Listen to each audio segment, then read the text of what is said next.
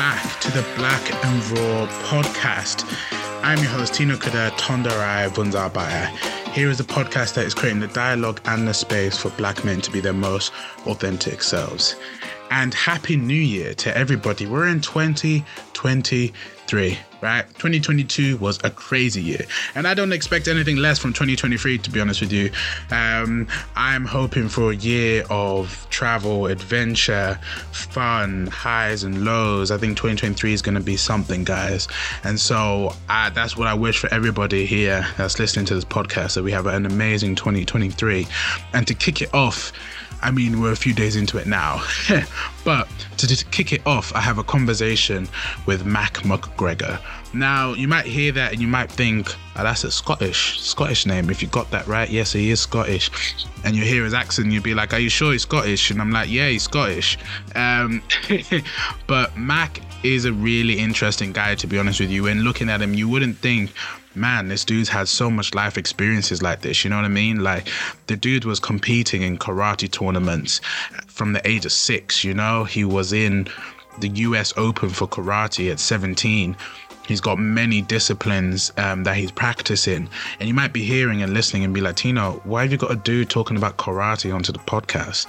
Because this guy brings a wealth of experience, which he relates karate with masculinity. And that's where our conversation ends up leading to. But he also wrote a book called Positive Masculinity, which I'm going to put into the show notes and everything else like that. But Matt comes onto the podcast to talk about his book, but also to talk about his life experiences as well. And you hear a little bit about how karate shaped him, and about his childhood and his background, and how karate was a real good support system for him. But then we also move on to talking about masculinity, to talking about what is masculinity, who says something is something, who says an activity is for a boy or for a girl, who says that, who decides that. I mean, I'll let you find out and listen to the conversation. You probably got a bit of a clue because, you know, if you know anything about this podcast, you know that we don't subscribe to those norms, those gender norms. We don't subscribe to stereotypes. We define and redefine our own types. You know what I mean? I don't know what I mean by that one, but we define what it means to be ourselves, basically. And so what I really want to do right now, quick time, is I'm going to let y'all listen to a little snippet of what you got to look forward to in this episode. And then after that, I've just got something to tease for you guys, okay? So bear with me with just a second. And yeah, we'll play this. You'll get to listen to what you got to listen to very soon. Right? If we're talking, I have a pie right here. You know, I got my grandmother's peach pie, which I love. But if I share it with you, then there's less pie for me. But happiness and success are not pie. There's enough for all of us. So we have to get out of that scarcity mentality that we think if we share some success and happiness and help others thrive, that it takes away from me. It does not. Oh, that's changed. Yeah. Well, I think I had to dive into, you know, there's a lot of us that think, you know, what is it to be a man, right? I mean, I had to dive into that to write this book too. Yeah. You know, what does it mean? What does masculinity even mean? Right? It's a way you feel inside. But more than that, I want to know, what does it mean to be a good man? Yeah. Right? I didn't want to just be a masculine person. I want to be a good man. You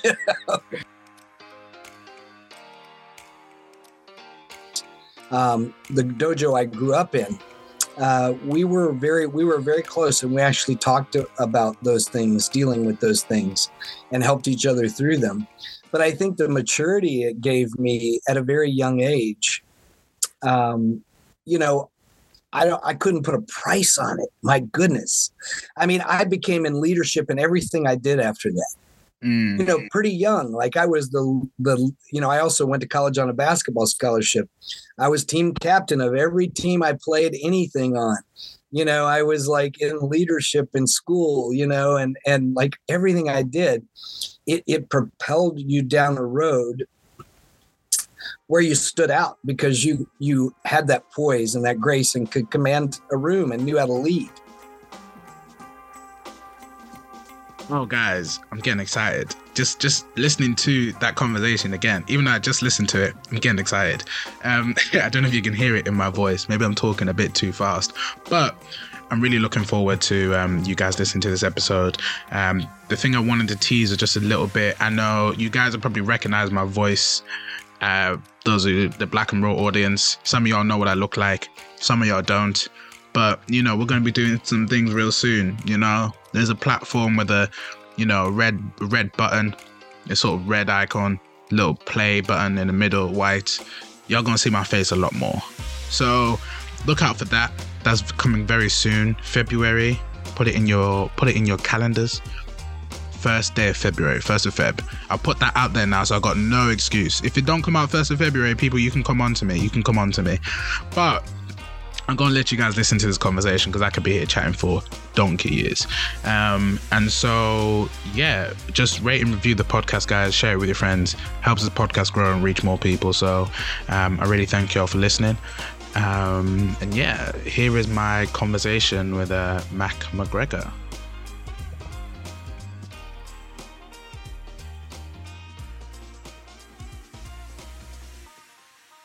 Welcome, Mac, to the podcast, to the Black and Raw podcast. It's really good to have you on. Thank you, Tino. It's good to be here. Oh, that's brilliant. How's your day been? How you been? Where are you in the States again? I'm in Seattle, Washington. Okay. Yeah, up in the northwest corner. Yeah. We've already gotten a little snow this year, which is unusual actually for us. Oh, I'm jealous, man. I want snow. It's too cold here for it not to snow. Like it's like teasing you. It's like it's freezing, but I don't see any snow. Yeah, we live in this beautiful area where we're kind of in a bowl and there are mountains all around us. So you can get to ski areas, within an hour. Yeah. But we don't usually get much snow down in the lowlands where we are. But with climate change, we're getting a little more snow. So. Yeah, I guess a positive of climate change and hotter summers. Yeah. So it's positive for me, because I grew up in Florida where I didn't get to play in snow as a kid. So yeah. Yeah, Florida is I've been before and the weather there is crazy, to be honest with you. 1 minute it can be warm and then it'll be raining, but it's also still warm as well. And you're like, what just happened here? Yeah, it is a little wild. Yeah. But it's 80 degrees there now. So, while we're cold. It's not too bad. It's not too bad. Yeah. Welcome on to the podcast. I would have given a little introduction to my audience, but they're going to get to know much more about you in this episode. And I wanted to start off, I think is a perfect place sort of in a jumping off point, is that, so you have been involved with karate for quite a majority of your life. And so I guess I just want to find out a bit more about that. Like, when did you start? How have you found sort of being in karate and competitive karate and things like that? Yeah. Well, I started at 6 years old. My elementary school offered a little after-school program that was 6 weeks long, and I signed up for the karate program. They had different programs you could sign up for. And, I had always loved Kung Fu theater on Saturdays as a kid to watch on TV, and loved that stuff. So when they offered a karate program, I jumped on it, and I just took off with it. And at the end of the 6-week program, my teachers, which were a husband and wife team that taught together and owned the dojo, they actually had a prior commitment, and we were supposed to, all of us in every after school program, give a little program for the PTA, for the parents, about what we all learned. And because my instructors couldn't be there, they chose me out of the class to lead the class to show the little demonstration of what we had learned. And here I am, this little tiny 6-year-old, in a little gi, and I'm leading these other kids. And I got a standing ovation. Well, that then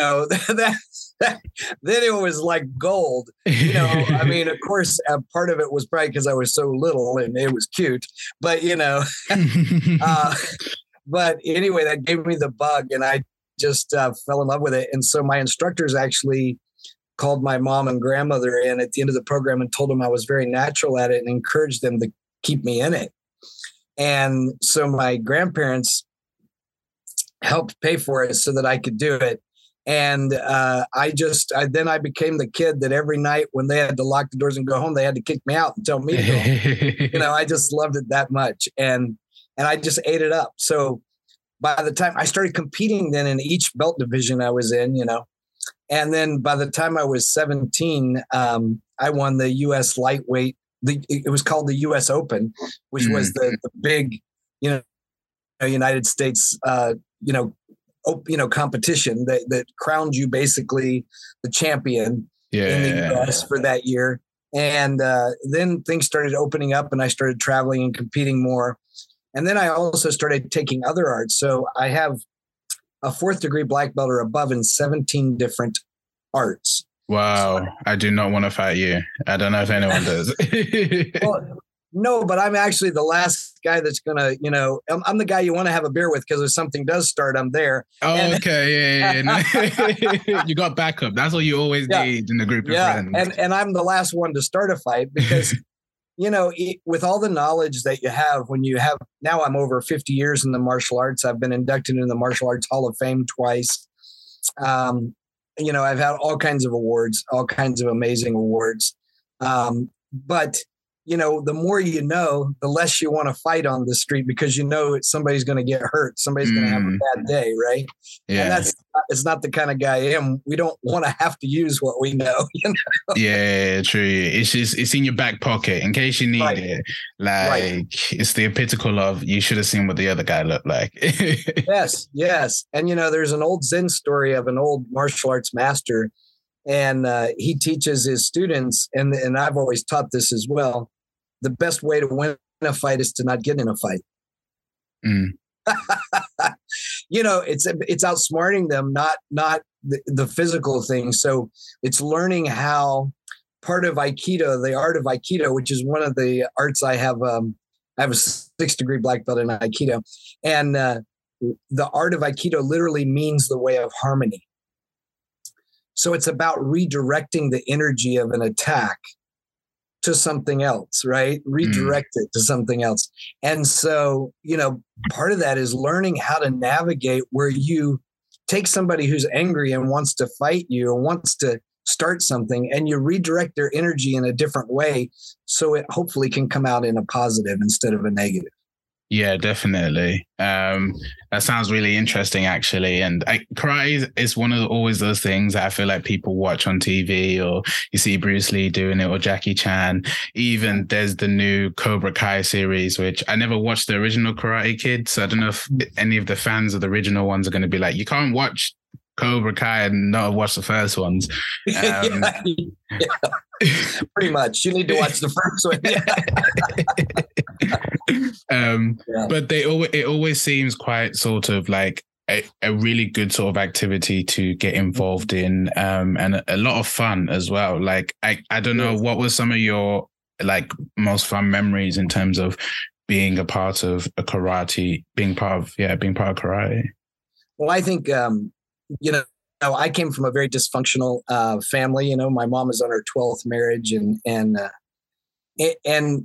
my dojo, my karate family became my healthy family.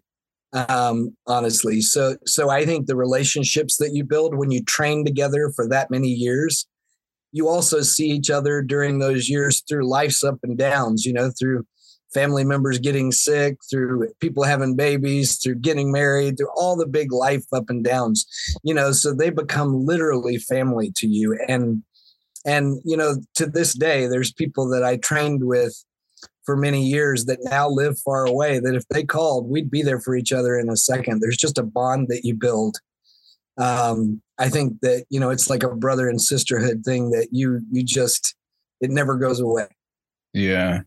So I think that's the thing I think that's the most special about the years of training, because, in traditional arts, it takes many years. You don't get a black belt overnight. I don't know about where you are, but in America, we have these, we call them McDojos. They're like McDonald's karate schools where you drive through and get a belt every 6 weeks. Really? That's a thing? Oh, it's awful. It's just to make money. And there's so many of those.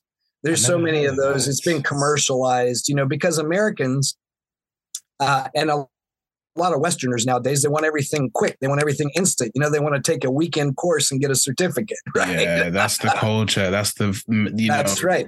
Rich schemes, the whole thing, the whole shebang, isn't it? Oh yeah. The many years I had a commercial dojo, I used to laugh when the first question somebody would ask when they walk in the doors, how long will it take me to get a black belt? I knew they weren't going to last in my dojo because I don't give black belts away fast, right? So you have to be there for years to earn that, And so it's in American culture, a lot of people just don't have the patience for that. It's a lifetime thing. It's not a seasonal sport, right? Yeah. And it's something that takes a lot of commitment. But it's so worth it. Oh my God, the life lessons you learn and the relationships you build, like I was saying, is just so worth it.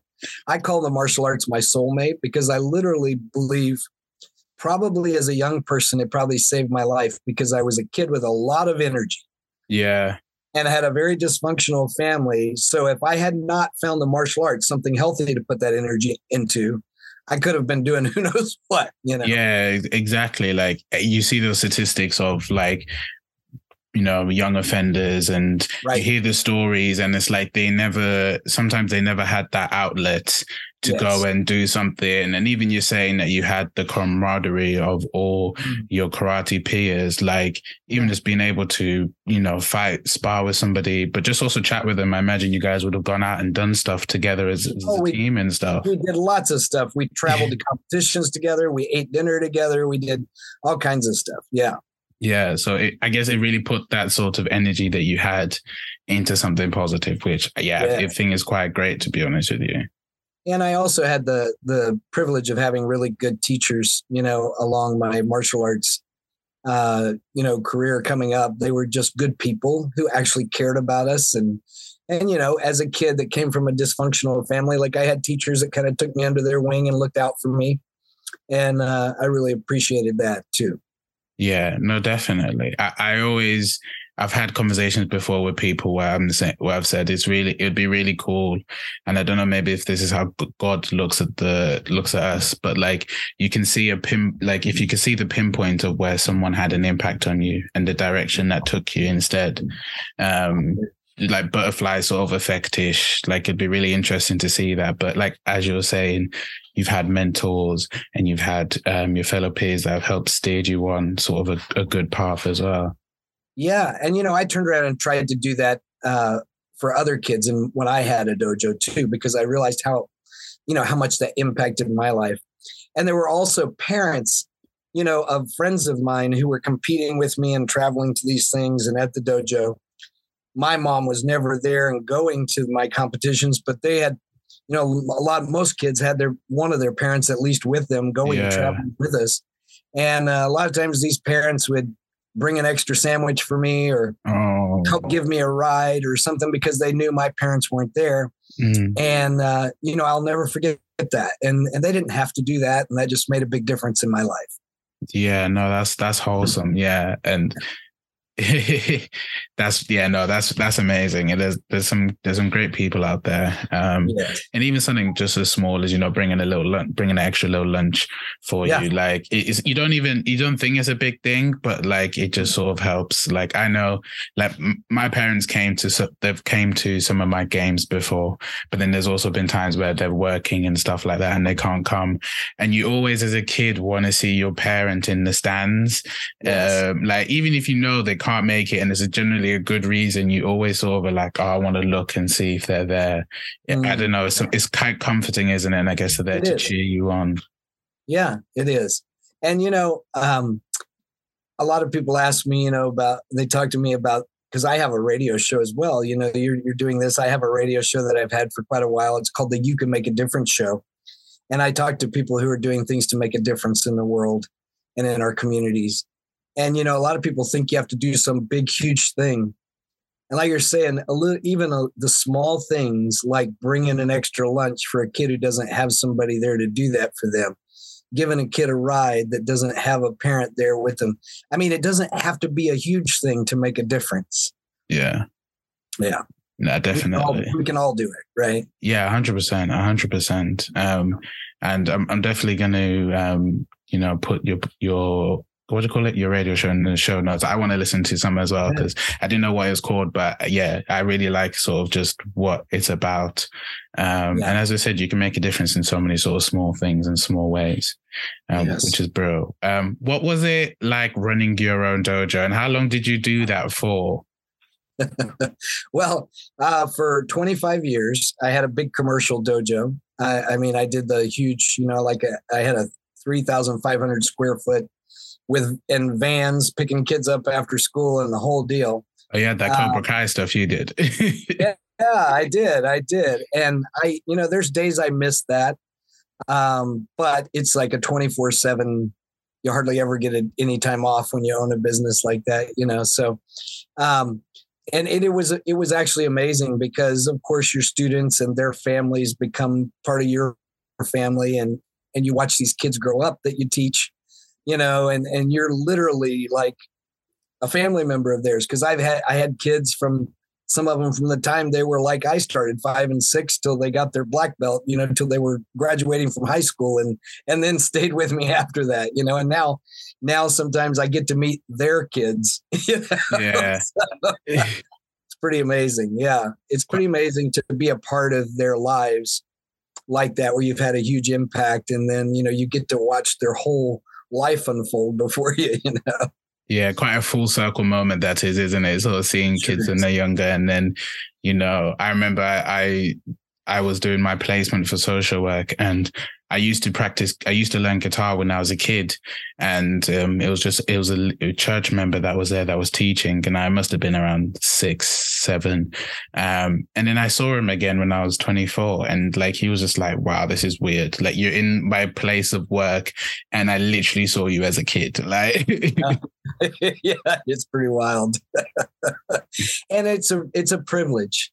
I will say it's a privilege to get to be a part of their story, a part of their lives, and somebody who has had an impact on them. And then how they turn around and parent, they parent with some of the lessons you helped pass on to them, which is really cool. Yeah, no, that is really amazing. And so I guess in terms of karate and sort of what you've seen throughout the years, what would you say, which I'm quite interested by, is something that people might be surprised about doing competitive karate and competing and, as you said, and going to different places in the world and stuff like that? Like, what's something people don't really think about or understand, would you say? Well, I think that people don't understand, especially when we're talking about kids, the pressure that it takes, because karate is not something where you're out there, with a bunch of teammates at once, right? Even though you have a team you usually go there with from your dojo, when you're competing, you're usually on the floor by yourself against one other competitor. And so the pressure that takes, and the poise that it takes for, I watch 5 and 6 and 7 and 8-year-olds, hold it together in a stadium full of people when they're the lone person out there, what I mean, in front of all those people, and they hold it together with such grace and poise that I think people need to have more respect for that, and how that prepares them. Oh my God, if a kid can do that at 7, 8, whatever, think of how that prepares them to face things in the world as they go into adulthood. I mean, they know how to command a room. At 7 and 8 years old, or whatever. There's some amazing skills that I think come with this that people don't think about. People think, oh, they can defend themselves, but more than that, the life skills they take from that they can use, every single day in how they walk in the world, right? I think that's what people should be more amazed about and think more about, not just that they can defend themselves. Yeah, that's great that they know how to take care of themselves. But more than that, I mean, just think of the confidence that a kid that can do that, walks through the world with. And first of all, if you walk with that much confidence and poise, you're not going to be drawn into a lot of, following your peers down a bad road, because you have the confidence to stand on your own 2 feet, right? Yeah, definitely. Yeah. Yeah, that's quite a good sort of life skill to be able to have in your bag, isn't it? As a kid, Yeah, and even to sort of, because it's scary sort of being, everyone's looking at you, you've got to perform. If your parents are in the stands, you want to make them proud, but you also want to do your best as well. And there are judges judging you. Yes. Yeah, exactly. There's people taking photos of you, and right. it probably can be quite a lot for a young person, for a young child. So I think, Definitely. To be able to go out and do that is definitely top tier, really. It is. Yeah. How would you say, I guess, because you've been through all of that, how would you say that's impacted you? And how did you sort of deal with that pressure as well? Well, I trained so much that I got a lot of the stress of it out in training, right? Because I was just, like I said, I never would go home. If they let me stay there 24/7, I probably would have lived in the Made a little bed in the corner. That's right. Yeah, give me a cot, I'm fine. Yeah. But I think that helped a lot, and the camaraderie. Also, talking about those things. The dojo I grew up in, we were very close, and we actually talked about those things, dealing with those things, and helped each other through them. But I think the maturity it gave me at a very young age, I couldn't put a price on it. My goodness. I mean, I became in leadership in everything I did after that. Pretty young. Like I was I also went to college on a basketball scholarship. I was team captain of every team I played anything on. I was like in leadership in school, and like everything I did, it propelled you down a road where you stood out because you had that poise and that grace and could command a room and knew how to lead. Because one of the things that martial arts also does that I think is very valuable is as soon as you learn something, it doesn't matter what belt you are. So everybody starts as a white belt, right? And then most schools have a yellow belt next or something light like that. But as soon as you're at the next belt, you turn around and you're helping the belt under you with what you know. You're helping them prepare to get the belt you have, right? You're helping them learn the things to get the belt you have. Every step of the way, part of what you learn is to turn around and give back with what you know to someone else. If you have good teachers, which I think is such a valuable tool as well. You learn not to just hoard that for yourself. You learn the importance of giving back when you have knowledge or you have something to share, right? And that's a skill that I think is just another skill that's invaluable that you learn from good martial arts training.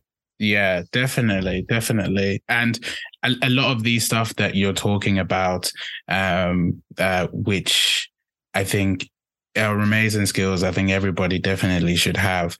I also feel like though they're quite, they're skills which are usually attributed to men. That you have to be leadership, you have to be able to control a room, and you have to, be able to grab everybody's attention. And so I guess for somebody that has written a book about masculinity, do you see what I did there, guys? Yes. I guess for you were able to sort of develop a lot of these skills. And so I guess I wanted to sort of ask, could you tell my audience a little bit about your book? And we'll also sort of get into the nuances of it as well. Sure. The book is called Positive Masculinity Now. And, basically, I think we've been lied to about a lot of things in what I call our gender socialization. And I'm not just talking about men. I'm talking about everyone has been told stories about what we should and shouldn't do because of our gender at birth, right? I mean, because women are given limitations as well. Right? Girls shouldn't do that, or girls should act like this and not that. There's all these messages, right? And so what I get people to do in this book is to go back and re-examine the messaging that you got around your gender and the modeling you had, the way people modeled how to be a man or a woman or what in your life, and re-examine that as a conscious adult and figure out what serves you well today from that modeling and messaging. and what does not. For instance, I'll give an example of someone that I taught martial arts to. One of my students, who was a girl, is a girl. When she was a little girl, she wanted to take martial arts. Yeah. And her parents told her that's not for girls. Now, she's in her 50s now, so this was a while back, right? Just a bit. But her parents were very traditional, but they told her that's not for girls. And so she had to wait until she left home for college, and her college offered a martial arts class that she signed up for. Now, she went to college away from home, right? So she was she had to. She had to. Yeah. And that's how she started her martial arts training. Now, she became a really good martial artist and is now a really great martial arts teacher. But she would have never known that if she would have listened to that messaging and taken that as, you know, as that's the way it has to be. Right. And so we all get limiting messaging around our gender and our socialization that I'm just saying, look, as adults, we can re-examine that and decide if that's still good for us. Think of all the men that are great chefs. You know, if they were told when they were young, men shouldn't be in the kitchen, they might have never become a great chef. Right? Yeah, we wouldn't have no Gordon Ramsay swearing at people on TV or Jamie Oliver or whoever. Yeah. You know? Yeah. I mean, because those traditional gender roles, well, first of all, they're ridiculous. Activities don't have a gender. Yeah. I mean, when you put it that way and you think about it, you know, get people to really think, does an activity have a gender? Well, no. No, not really. It's only what we say it does, isn't it, really? That's right. It's socialization, you know? So that's one of the big things I talk about in the book is that it's really ridiculous. If you like doing something and enjoy doing something, you should be able to do it. It doesn't matter what your gender is. Yeah, definitely. It's crazy when we think about it. Like, you know, I was thinking while you were talking, I was like, yeah, children get like subliminal messages. It's not even subliminal sometimes. Sometimes it's straight up just, you can't do this because of your gender. Right. And I mean, for the story that you told about that woman as well, like, it would have been quite sad if she had actually never even went and tried it. Because a lot of people would have been like, oh, I got told it wasn't for me, so I'm not going to try it out. And you've missed out on a huge opportunity, a big chunk of your life, which, you know, is because someone had literally said, no, you can't do this because you're a boy or a girl, which... Right. And you think how many people have done that, have missed out on things because of that kind of old messaging, you know? Yeah. Yeah. I just think we should take away the limits that messaging gives us, you know? It's also look at men and look at the fact that we're told we're not supposed to be, for instance, nurturers. It's a woman's job to be the nurturer, right? And how many guys, you know, want to nurture their kids or their nieces and nephews, want to be more loving and with their nieces and nephews and their children and their grandchildren, but they have this old messaging in their head that it shows weakness if they're very nurturing. And I think that impedes our relationships with the children in our lives. You know? Yeah, 100%. I mean, you see examples of where men aren't sort of caring and nurturing towards their children because they never saw their dad do it, like because of sort of those subliminal messages, so sort of those messages that are being told. And just like how you said that we need to examine our role models and the people that are around us. Well, if you're never modeled a dad that's caring and kind, you don't know how to do that. You don't know sometimes where to even start at that point, do you? That's right. You know, you watch some men and they see their adult son and you watch them shake their hand. And that just, I just shake my head right away because I know that dad or grandfather, whatever, he had the kind of modeling you're talking about where his dad wasn't able to be loving to him. Why wouldn't you hug your own son? Mm-hmm. You know what I mean? It's absolutely ridiculous. But that's that old messaging. he's a big guy now, so I'm not supposed to hug him. Yeah. We all love a hug, man. Come on. Yeah, right. Exactly. Yeah. Yeah.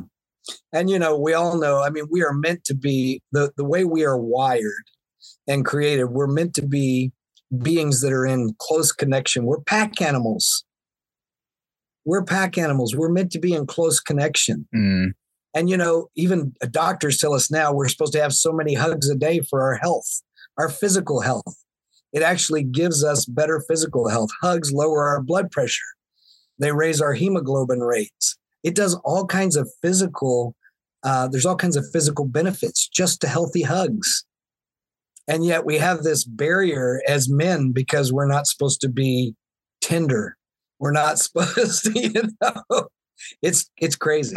Yeah, it fully is crazy. And it's just unfortunate, isn't it, for some people that sort of are still stuck in that sort of, I can't do this because I'm a man, I can't do this because I'm a woman, because as we said, the opportunities you're missing out on, even the health benefits you're missing out on, like because you don't want to give a hug to your son, or you don't want to, show tender and compassion. It's like, or your brother, or your brother, yeah, with brothers, yeah, it's weird. Exactly. Like, even just there's like in like Sweden or Stockholm, or I think some of those Nordic countries, they have, I think men and women have the same paternity and maternity leave, or that men can take the same amount.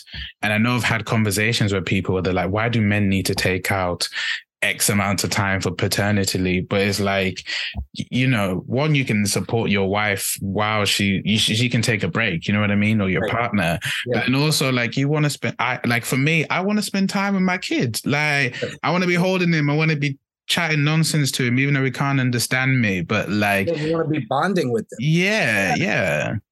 Right. Yeah. It's so important. I think that should be all over the world, that it should be equal, and we should encourage men to do that.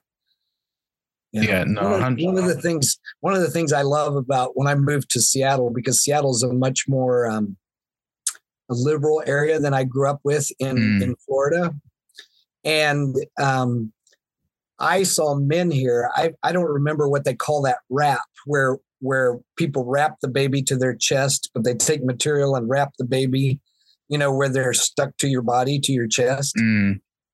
But it's the first time I ever saw men do that with their infant wrapped to their chest here. I've seen many women do that all over the world, but I'd never seen men do that till I was here. And I just thought it was one of the most beautiful things, that here's these,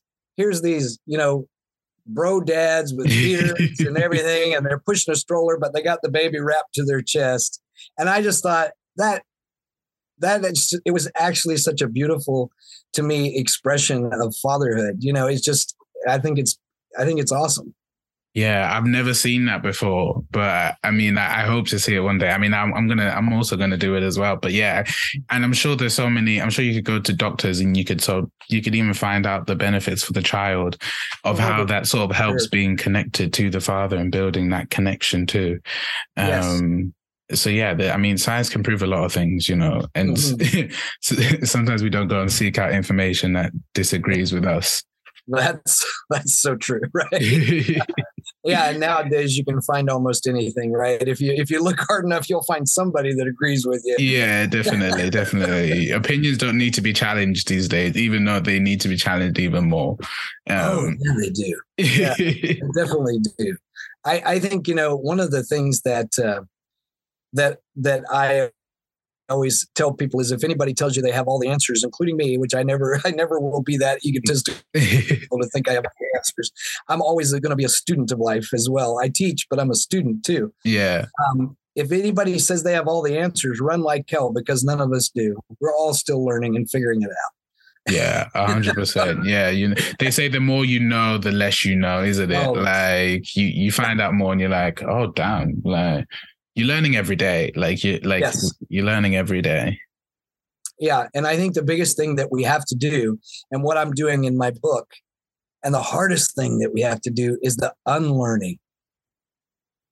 The unlearning of messages that don't serve us well, that are just, that are just not healthy for us. Yeah, 100%. And that's the hard part. That's the work, isn't it? Was there stuff that you had to unlearn about your own masculinity? I think the expression says it all. Yeah, I mean, growing up in the Bible Belt in the South, there was a lot of messages that were very, very old fashioned, very traditional that, that I had to like work through, Yeah. And I mean, it was a constant. First of all, I grew up with constant messaging that women are not equal. And that is just ridiculous. It was always, that the man is the head of the house and women are not equal, and it was that kind of messaging. And I mean, to the point where I had people in my life saying, I mean, from the pulpit of the church, women need to just listen to whatever the man says, even if what he says is awful. Yeah. They didn't give any, only if he's saying good things. They no disclaimer, just yeah. Yeah. So yeah, I had to work through that, but I never really bought into that messaging. I always thought it didn't seem right to me. Yeah. Yeah. Definitely. So, I mean, if we're all created, supposedly they would talk out two sides of their mouth to me. If we're all created in God's image, then why aren't we all, treated the same, right? Yeah. Yeah. Quite contradictory, isn't it? Yes. How would you, I guess, in writing Positive Masculinity, what were some of the experiences you sort of had to digest and be able to put onto page that were in the book, or things that sort of stood out to you and you're like, when you're thinking back to it, you're like, wow, damn, like, yeah. Yeah. I mean, I think, I did a really deep dive into the study of binary systems. Like male, female, like black, white, like the haves and the have-nots, the rich and the poor. We could go on and on about binary systems and how they're used to separate people. How they're systems that don't bring us together as a community or society. They're used to pit one against the other. Yeah. And that. The more I dove into the research of how that's used by dictators and used by people in power that want to keep their power. They'll keep certain groups of people down by using these systems, right? That really stood out to me as like, wow. I mean, and we're watching it in our political system in the US. I mean, and in many other areas of the world, there's, a lot of places that are seeing an uptick in this, binary type political system, that's pushing one against the other and actually vilifying people that are the other. Instead of just saying we have a few differences where you used to be able to have a conversation about it. Now these systems are pushing it to the point where, you're making the person that's a little different, like, you're saying they're evil and they're bad and they're, yeah, it's awful. Yeah, it is. And as you were saying, you can see it everywhere in the world, as you were saying, with, the US politics, you've got Democrats and Republicans, and you've got one extreme over the other extreme. And even here in England, when we had Brexit, you had people that were on for Brexit, people that didn't. And like that caused divisions within families. And I even remember having debates with my families about it. And it can become quite heated. And I mean, we never sort of exchanged words, but I'm sure there were, politicians that were exchanging words about each other saying, oh, you did this, you were that, and this, it's not constructive really for dialogue or for having positive relationships, is it? Like it just sort of degrades that because neither side feels valued. So they're never going to come to the table, are they? That's true. When I was young, growing up in school, we used to have debate class we had to take, and I think that was a very valuable part of my education, because we learned to take a subject and actually study the subject and debate it, but not get personal about it. Like, you don't attack the person that has a different idea. You stick to the subject you're debating, and you debate the different sides of the subject. And that's not what's happening in most of our political systems now. People are attacking the person and getting really nasty to the person instead of sticking to the subject, right? Yeah. And they're also spreading false information, which, we live in this world of, you have to be able to really dive in and do your research to know what's true, even that you hear. Yeah, that's so. Yeah, it's a crazy time we live in, definitely. And I guess you're mentioning sort of when you're younger, and I wanted to sort of understand, I guess, how your masculinity has sort of changed over time, or sort of how you've defined it for yourself over time, and how that's changed. Yeah. Well, I think I had to dive into, there's a lot of us that think, what is it to be a man, right? I mean, I had to dive into that to write this book too. Yeah. What does it mean? What does masculinity even mean? Right? It's a way you feel inside. But more than that, I want to know, what does it mean to be a good man? Yeah. Right? I didn't want to just be a masculine person. I want to be a good man. Right? There's a difference, right? So yeah, I had to dive into that. So I think one of the things that I realized is using our privilege as men to lift other people up is so important.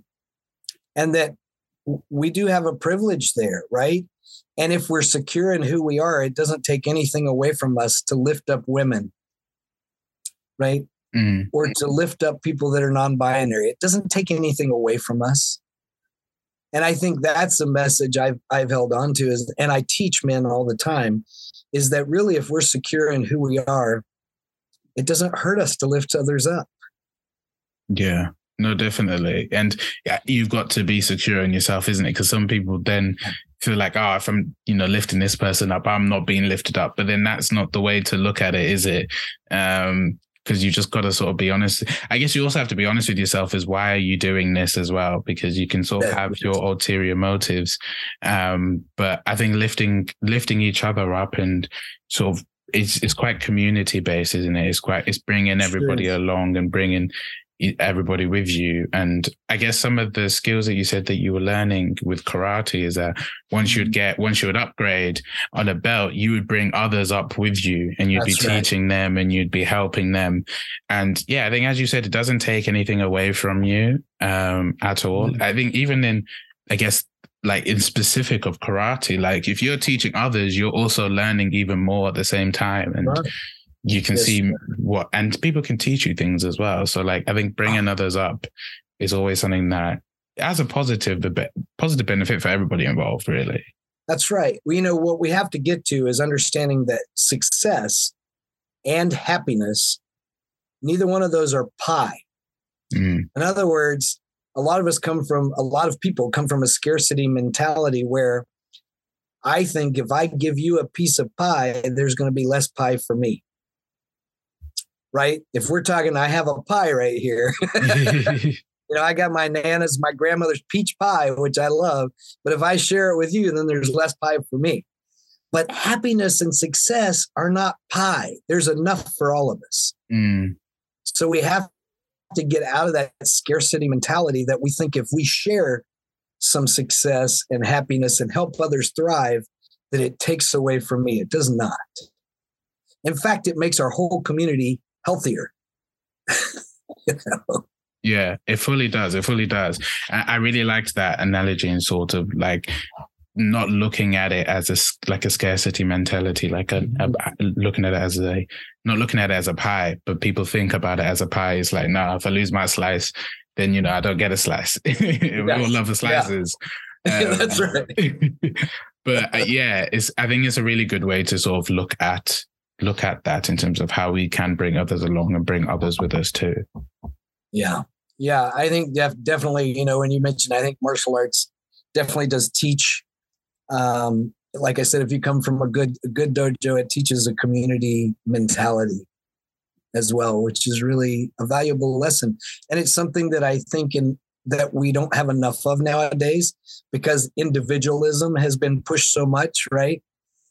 If I think individualism has been, going crazy to the point of we want everybody to be and celebrate who they are as an individual, but not at the expense of losing track of community and that we're a part of a community and that our community is healthier when we're all doing well. And there's room for us all to be our individual self and have our uniqueness, but we have to remember we're part of this community too. And we want our communities to be healthy and thrive. Yeah, no, we really do. We really do. And I wanted to sort of go back to your book and just sort of explore sort of maybe what were the responses from people when you did release your book? Like what had people said to you? And I guess what was also the intended impact that you wanted it to have? Well, I got a lot of really wonderful responses early on from college professors, and I speak at a lot of colleges, and I had a lot of kudos and telling me this is great, somebody needs to speak out more about this. We need positive masculine role models, and thank you for doing this. And I've also had men reach out to me from all over the world, like that have been reading. That's one of the really interesting things that happens when you publish a book, is it just can trickle out everywhere to all kinds of places that you don't expect, right? Like I had a guy from Yugoslavia write to me and ask if he could jump on a Zoom call with me. And he had told me he read my book and he was just blown away by it. And he wants to start a positive masculinity men's group in Yugoslavia because there's such a need for this there. Yeah. And, those kinds of things that you would never expect, right? That are just wonderful. And so I've also had a lot of guys say to me, yeah, we need more spaces like you're creating in your men's group. We have a monthly positive masculinity group, virtual group that anyone can join from anywhere. And we have a different discussion topic each month. But what we've done is create a safe space for men to get together and talk about real stuff that's going on with them, where they're supported. They're not ridiculed or made fun of for having feelings or, or anything that's going on. It's a supportive place where we're all there to help each other grow and thrive. And I think there just aren't many spaces like that. No, a lot of times men are blown away by the fact that when they come, usually their first time, they're kind of quiet and watch. And then somebody says something pretty vulnerable and they'll watch how the group responds and supports them. And then they're like, you can see on their face, they're like blown away by this. And then after they see that a few times, then they'll feel like they can open up and share something going on with them. Yeah. Think of all the grief in the world. Like, think of how many people we've lost through this pandemic, that people have lost family members. There's been a lot of pain that's happened through that, and then all the grief that people are carrying that they don't have a safe space to talk about, especially men, because men tend to hold and so I think a lot of men long for a space like that. It takes them a little while to trust it, but they're happy that it's there once they come. And I just, my goal is with putting the book out is for more men to find that there are spaces like ours where they can be supported by other guys, and more men to realize the importance of being able to talk about what you're feeling, because there's a very high suicide rate among middle-aged men and depression rate. And I think that some of that is because of that messaging that men grew up with, that we're supposed to hold our feelings in and we're not ever supposed to talk about it if we're sad or depressed or down or whatever, and that has a toll on our mental health over time. Yeah, it definitely does. And you know, as we've mentioned in this conversation as well, if you compound that with you not getting any hugs, when all you really need to do is get a hug from your bro, and you just need to cry a little bit. But if you've been told, no, that's not what you're supposed to do, it just compounds everything that's going on as well. And I didn't even think about sort of the grief that people are going through after COVID, and men are not able to talk about that, because that's actually huge. Like, we went through a life-changing event, and if you can't talk about it, then where is it supposed to come out? You know what I mean? It will come out in something maybe violent, maybe sad, maybe harmful to yourself or to others.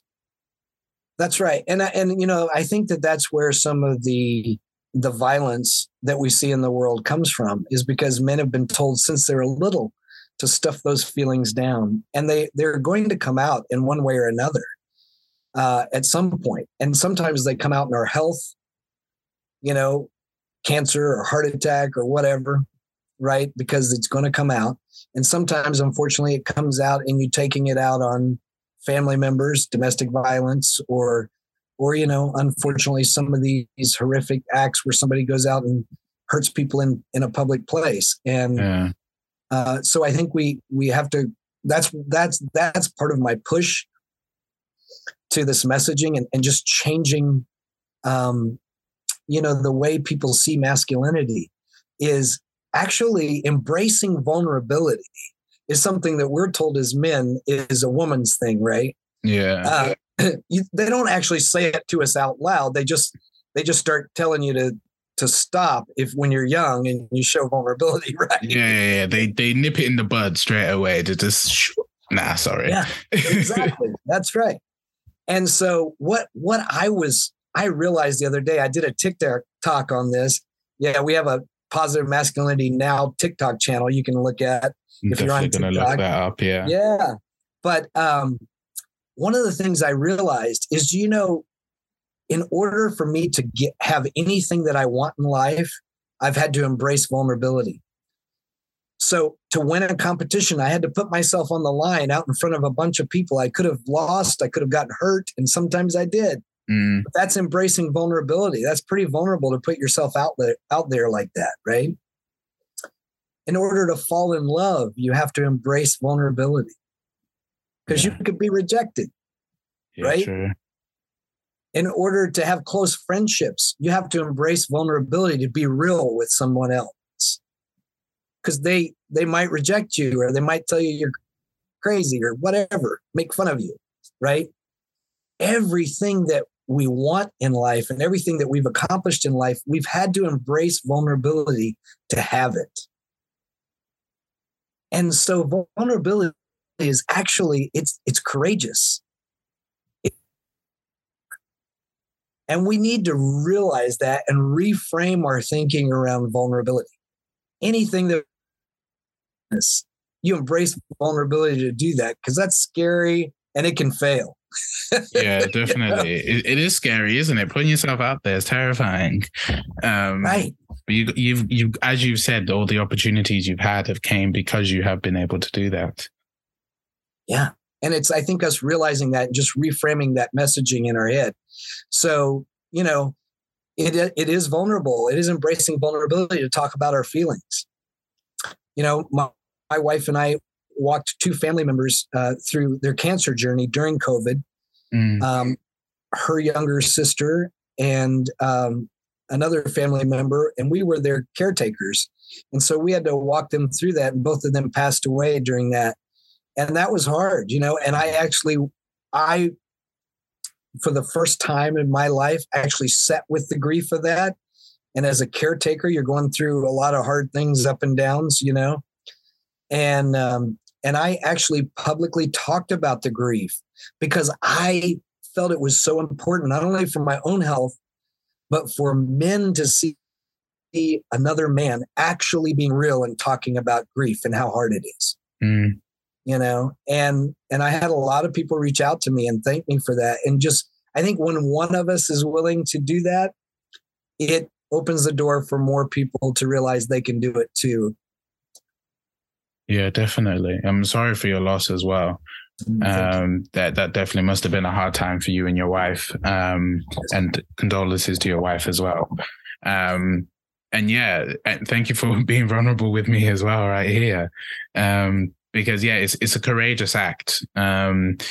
And you've got to sort of push through the fear of, oh, I'm going to be rejected, or I'm going to look stupid, or, because at the end of the day, it's stopping you from moving on, or stopping you from progressing to the next thing, or even just your overall health. So vulnerability is huge. And I don't think we will never not stop talking about it, because there's men that have had fathers that are not vulnerable, grandfathers who are not vulnerable, and then they're not vulnerable, and then they have kids that are not vulnerable. So we need to keep repeating the message until it gets into the ears, into the hearts of people. That's so true. When it's been generational like that, the messaging, it takes some time to change it, right? And it takes a lot of us, like, being willing to be public about it and speak up, because it's not easy to change things like that, of the stoicism, that's been going on for generations. Yeah. To break that chain is going to take some work. Definitely. I just wanted to ask you two more questions. Sure. And I've loved this whole conversation that we've had. So thank you very much. I guess, what does masculinity mean to you? Well, to me, masculinity is a way I feel inside. And, as someone who teaches gender and has really done a deep dive into examining the messaging we have around gender, if we weren't taught all the things we were taught, I don't know that we would even be able to define masculinity or femininity. We're taught from very young what those things are, right? Because even before we come out of the womb, people are choosing colors for us, toys for us, clothes for us, around what they think femininity and masculinity are, right? So it's very ingrained in us from the time we even enter the world. Yeah. I think it's masculinity is different for everyone. I don't say I would be able to define it. I call it masculinities. And now there are quite a few gender educators that are saying there's not one way to be masculine or one way to be feminine. It's a spectrum. Yeah. Just like sexuality is a spectrum. Most people understand that now. Gender is a spectrum. When you think about it, there's everyone from the most macho guy you can think of, like the Terminator, Rocky Balboa. You can go on all these tough guys, right? The Rock. Yeah. To Fred Rogers. Those are very, very different forms of masculinity. Yeah. Or even Prince, And Prince. Yeah. And David Bowie. We can go on, and yet they're all valid forms of masculinity. So there's no right or wrong way to be masculine or feminine. That's the way I tell a lot of people. The same thing with women. There's some women that are very high femme, and some women somebody has an aunt that can she's the one that can fix your car when it breaks down, right? It doesn't matter. It's all just different ways of being. Yeah, right? It is. And we all need those different ways of being. If you've got the aunt that can fix everything, great. There's no issue with that. Like, it's a plus side, it's a bonus, isn't it? Yes. We all have our gifts, and our gifts, really, I don't think we're only taught that they're supposed to be genderized. I don't think they're supposed to be genderized, right? Mind sees patterns and can fix things, easily. You have a mechanical mind. That doesn't have to do with your gender. That's just that's your brain works. Yeah. It's just what you've got. That's right. No, 100%. And so before we end this conversation, there's always a question I always ask my guests. But say if there's a young man that's listening to this conversation, how can what we've talked about help them with an understanding of themselves or of their own masculinity, would you say? Yeah, the thing I would say to a young person that's trying to figure out their masculinity is to be yourself. Start a journal, write down your feelings, let them out. Don't hold them in. You know, we all know that young people, you know, there's young people that are a little different a lot. There's a high suicide rate, you know, and a high depression rate. And I think part of that is, especially with masculine young people, is that they're policed by other boys right away if they're different or show their feelings. You've got to get that out. You've got to find somebody safe to talk to, somebody, and try to find a group that will celebrate you for who you are. And let that be your inner circle. You know, I mean, just think of Mr. Rogers, Fred Rogers, when he was young. He had to be very different and probably was picked on because he wasn't a tough guy. He was an intellectual guy who was very tender, right? And look how he became this amazing icon later in life. But when he was young, I'm sure that was hard. Yeah. You know? And so find those people that will celebrate you for who you are, you know, and hang around with those people. And don't worry about the ones that stay away from the ones that are giving you a hard time for being different, because everybody, Prince, David Bowie, everybody we think of that we look at now as icons. Lady Gaga talks about how she was picked on when she was young for being different. I mean, just think about that. You know, all these people that we look at now that are amazing, it wasn't easy when they were young because they were pushed to conform, you know, and they were different. And it's okay to be different. My gosh, those are, you know, gifts that you can use to do great things. So, yeah, find people that support that. And I do think journaling is important because I do think we need a place to get those feelings out. Yeah, definitely. I vouch for everything that you've said in that. And thank you very much, Mac, for coming on to the podcast. I really enjoyed talking to you. And yeah, I hope we can do it again, a possibility, because yeah, I've enjoyed it. Yeah, I hope we can hang out in person sometime. Oh, definitely. Like I said, we're going to the pub and you got my back. Yes, let's do it. I look forward to it. Yes. Brilliant. So yeah, thank you very much, Mac. I hope you have a good day. Thank you. Right, guys, that is the end of the episode. I wanted to say thank you to Mac for coming onto the podcast.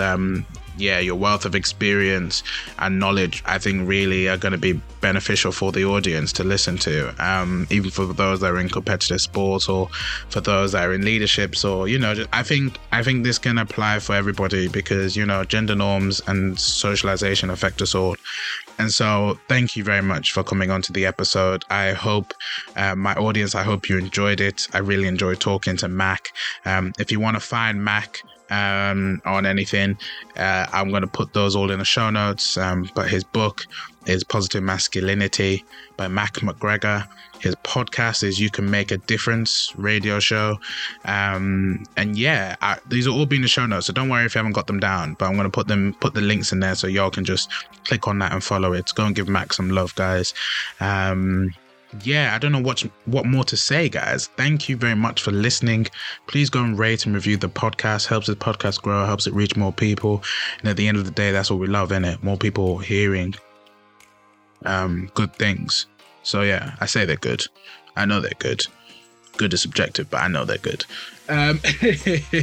So yeah, go and show Mac some love. Go and show me some love as well. Go and hop onto my socials at Black and Raw and everything. Instagram, Twitter, TikTok. I didn't want to say it. Don't want to say it. It's a teaser, innit? It's a teaser. It's coming, guys. It's coming. Y'all gonna see my face a lot more often, okay? So yeah, I hope you guys enjoyed this episode. I'm just gonna end up repeating myself. I gotta end this before I end up just repeating nonsense. Okay, guys. Okay. So this is what we're gonna do. Thank you very much for listening, and we'll talk soon.